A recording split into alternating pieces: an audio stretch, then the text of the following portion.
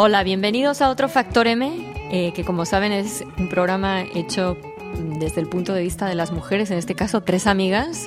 Somos Rosemary Salum. Hola. Patti Gras. Hola, de Argentina. Y Aurora Lozada. Y como saben, todas las semanas lo que hacemos es intentar ver determinados temas que andan dando vuelta en el mundo de las noticias con ojos de mujeres, pero también porque pensamos que al final todo lleva o deriva en algo que tiene que ver con las mujeres. Hoy vamos a hablar de un caso que sin duda cualquiera de ustedes va a conocer, que es el caso de la famosa Mónica Lewinsky, que estuvo a punto de provocar que echaran a un presidente de Estados Unidos hace relativamente poco, Bill Clinton. Y la razón por la que queremos hablar de esto es porque hace ya de eso muchos años, y Mónica Lewinsky volvió hace poco a hablar de aquel caso en el que ella había tenido una relación sexual con el presidente siendo becaria de él. Lo que nos llama la atención de esto es que después de tanto tiempo Clinton rehizo su vida, parece que la familia le perdonó, han seguido cada uno su camino, pero a Mónica Lewinsky parece que le cuesta superar esa fase. Vuelve otra vez con lo mismo al cabo de unos años. Nos planteamos si hay relaciones que las mujeres arrastran durante años y que por alguna razón no son capaces de superar. ¿Qué crees tú, Patti? Por supuesto, no, por supuesto. Yo creo que a mí me pareció muy interesante este tema porque yo leí el artículo en Vanity Fair que escribió ella. Y yo al principio pensaba, esta mujer, claro, cómo se mete con un hombre casado, o sea, juzgándola, ¿no?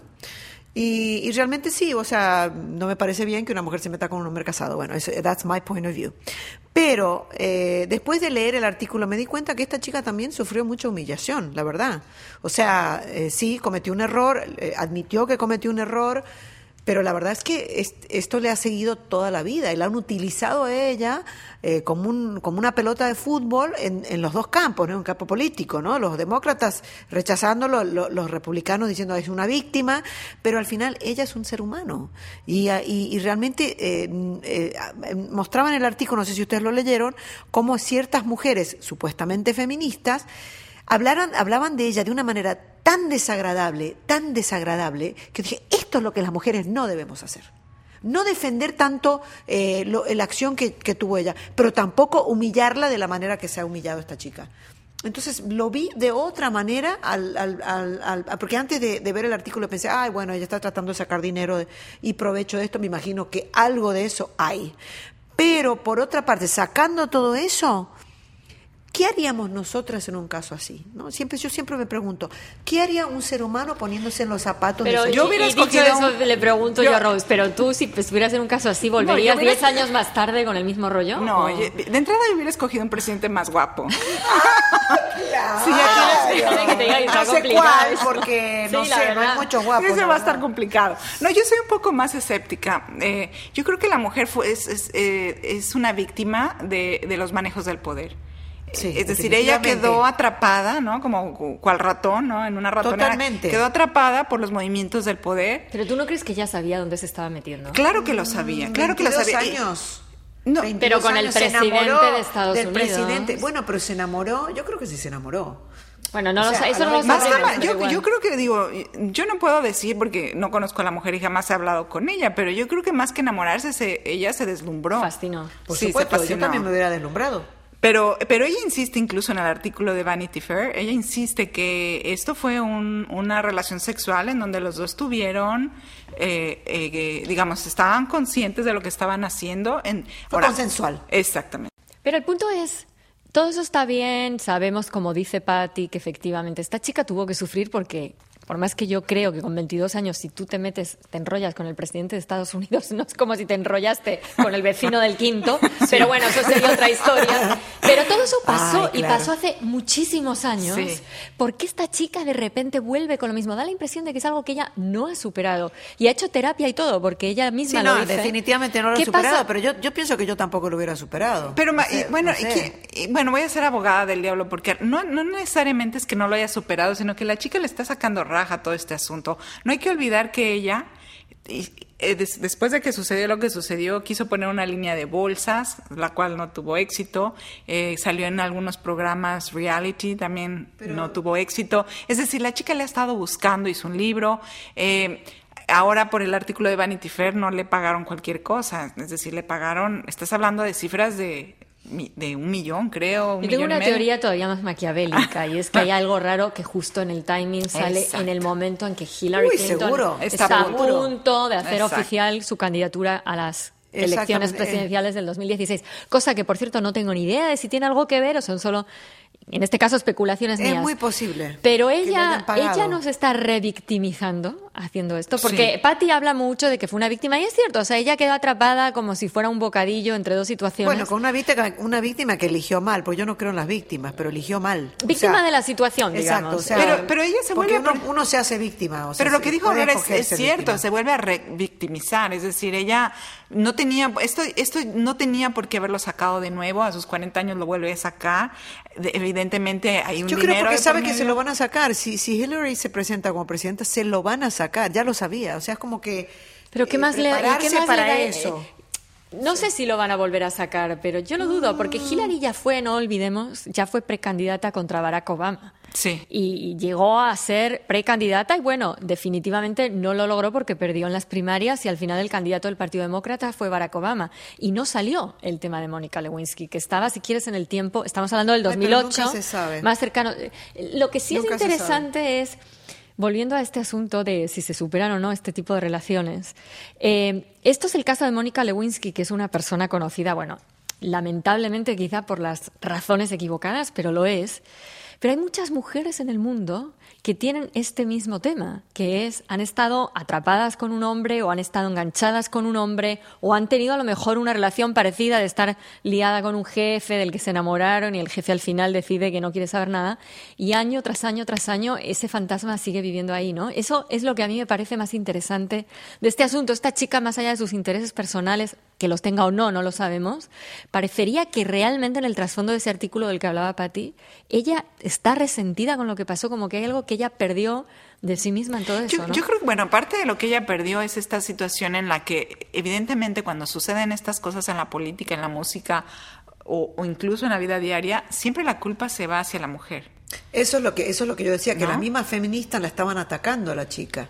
Y bueno, no sé si es una cuestión de culpa, porque yo no creo que haya un tema de culpa. Sí es cierto. Pero recuerdas, bueno, hace recientemente, y esto me enteré también hoy mismo me enteré que Beyoncé hizo y sacó esta canción, no me acuerdo ahorita el título de la canción, y la menciona a ella, ¿no? Y entonces ella dice, oye, ¿por qué me mencionas a mí y no mencionas a Bill Clinton? ¿No? Es decir, ¿por qué la sociedad inmediatamente culpa a la mujer? Es volver a esta situación en es donde... el doble estándar. Sí, pero además es un poco como los cuentos de hadas, en donde pero siempre la madre pero no la culparon solo a ella, porque a él casi lo sacan del gobierno por lo que hizo, o sea, no es tan así. ¿Se acuerdan del caso de la chica que salió, una artista muy jovencita, que salió en las películas de los vampiros? No me acuerdo ahorita cómo se llama. Kristen Stewart. Ella, que la encontraron abrazándose con su director y entonces sí, que era casado. Inmediatamente la empezaron a atacar a ella hasta que ella de pronto, ¿no?, despierta y dice, a ver, cálmense todos, porque me están culpando a mí, si de la pareja el que está casado es él, ¿no? Exacto. Lo que pasa es que en el caso particular de lo que tú estás diciendo de ella con Bill Clinton, yo creo que como esto se terminó convirtiendo en un elemento de artillería para el sector más conservador, para intentar echarlo a él de la presidencia, muchos de los demócratas, tanto artistas como articulistas de diarios que se consideran más liberales, como otros personajes célebres que están al lado de los demócratas, de alguna manera proyectaron esa culpa en ella, casi como si ella hubiera tenido la culpa de que Clinton estuviera a punto de ser echado del gobierno. Porque no olvidemos que estuvo al borde de un juicio político, Clinton. Exactamente. Pero eso está bien, digamos, eso es el pasado, efectivamente eso pudo estar mal, quizá pudo estar mal lo que él hizo, porque a fin de cuentas era una becaria. Yo creo que de ahí no me meto en juicios de si estuvo bien o mal que yo estuviera en una relación. A fin de cuentas es la vida de cada uno y la vida de sus familias. El problema es que ella era una becaria y prácticamente era una relación sexual con el jefe, vamos a ponerlo así. Pero todo eso pasó. O sea, en lo que yo insisto es por qué esta chica, que ya es mayorcita a estas alturas, entonces era una chiquita de 20 y tantos y ahora ya tiene sus 40 o 40 y algo, porque una mujer al cabo de todos esos 20 años vuelve con más de lo mismo. Parecería, como tú acabas de decir, que no ha conseguido rehacer su vida después de eso. Exacto. Entiendo que no tiene pareja. Es como que arrastra eso y que le es imposible quitárselo de encima, ¿no? Yo me acuerdo que hubo un amante de Julio Iglesias, de las 800.000 que ha tenido Julio Iglesias, pero muy conocida en España, porque entre otras cosas, si no recuerdo mal, le llevaba bastante parte de sus negocios, que dijo una vez una cosa que realmente es antológica, y es que olvidarse de que existe Julio Iglesias cuando ya rompiste con él es como olvidarse de que existe la Coca-Cola en el supermercado. Sí. Bueno, yo no sé si a Mónica Lewinsky le ha pasado algo parecido, pero ¿cuántas mujeres están en esa situación y se ven obligadas a tener que superarlo porque no son Mónica Lewinsky escribiendo un artículo para Vanity Fair? Bueno, el tema aquí es, todas sabemos que estas cosas pasan y todas sabemos que hay relaciones en la vida que uno nunca se olvida y nunca se sobrelleva.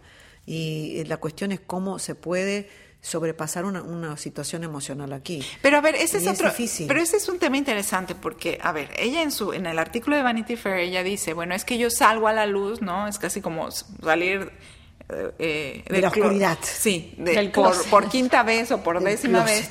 Y ella vuelve a salir y vuelve a decir que ella está otra vez saliendo para ayudar a la gente que está en las mismas circunstancias. Es posible, Pero yo es me posible. Pregunto, ¿cuántas mujeres hay en esas circunstancias en donde estás andando con el presidente más poderoso del mundo?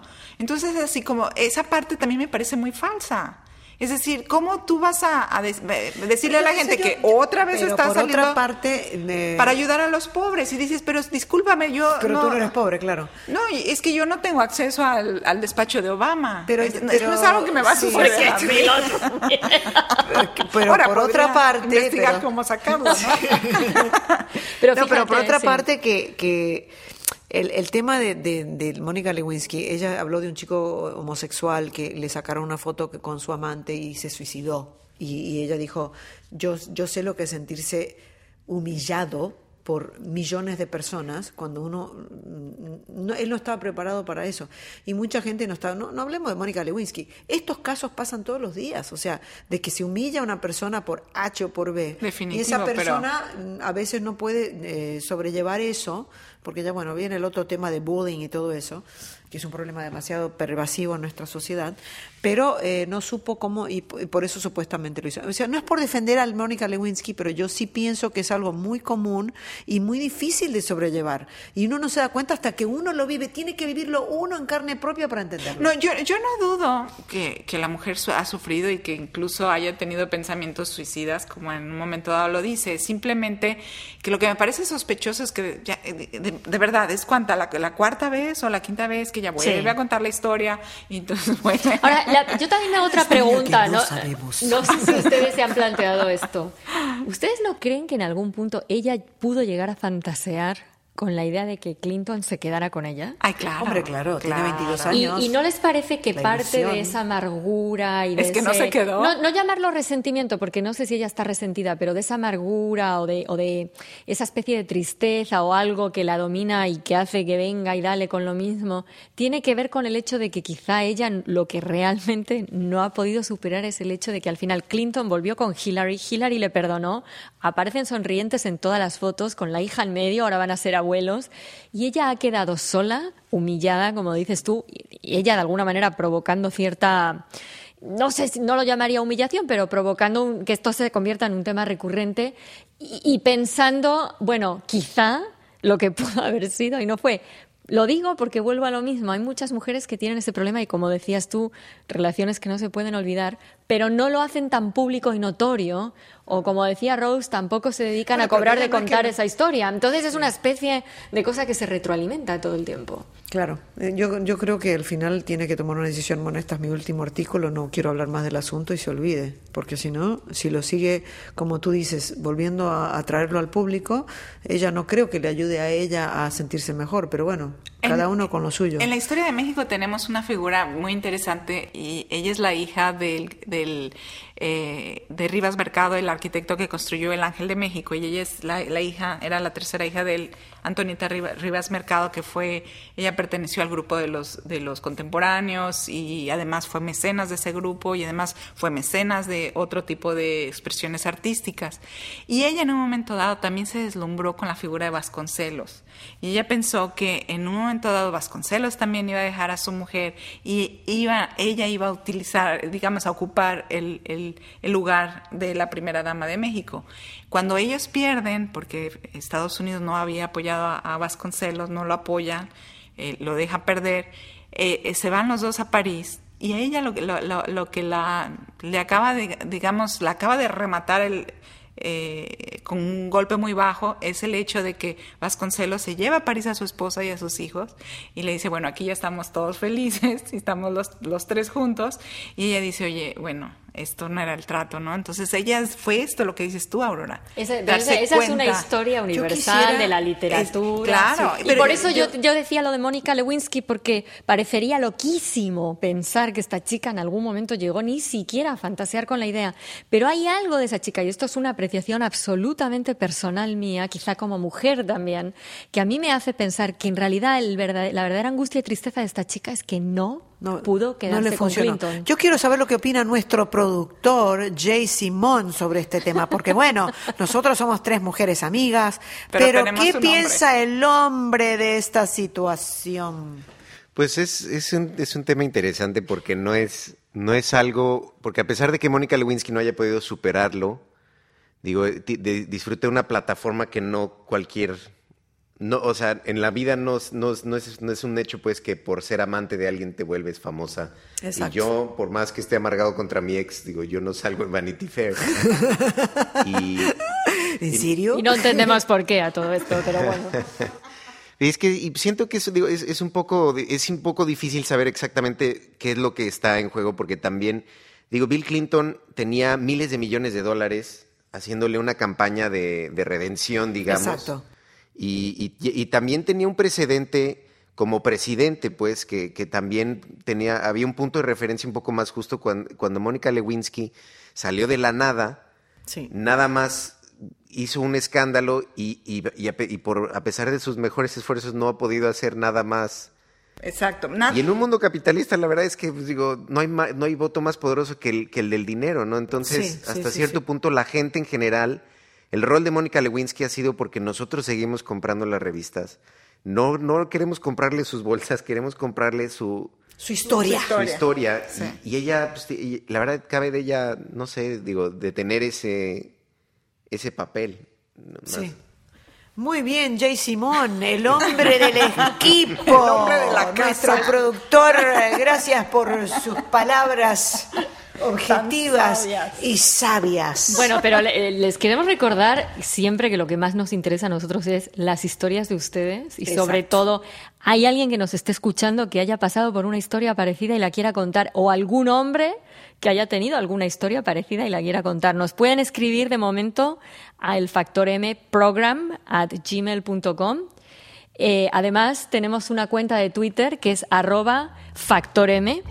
Y además, cada una de nosotras tiene una cuenta de Twitter donde nos pueden seguir y nos pueden dejar sus comentarios. Patricia Gras, Twitter. Literal. Y la mía es Aurora Losada, todo seguido.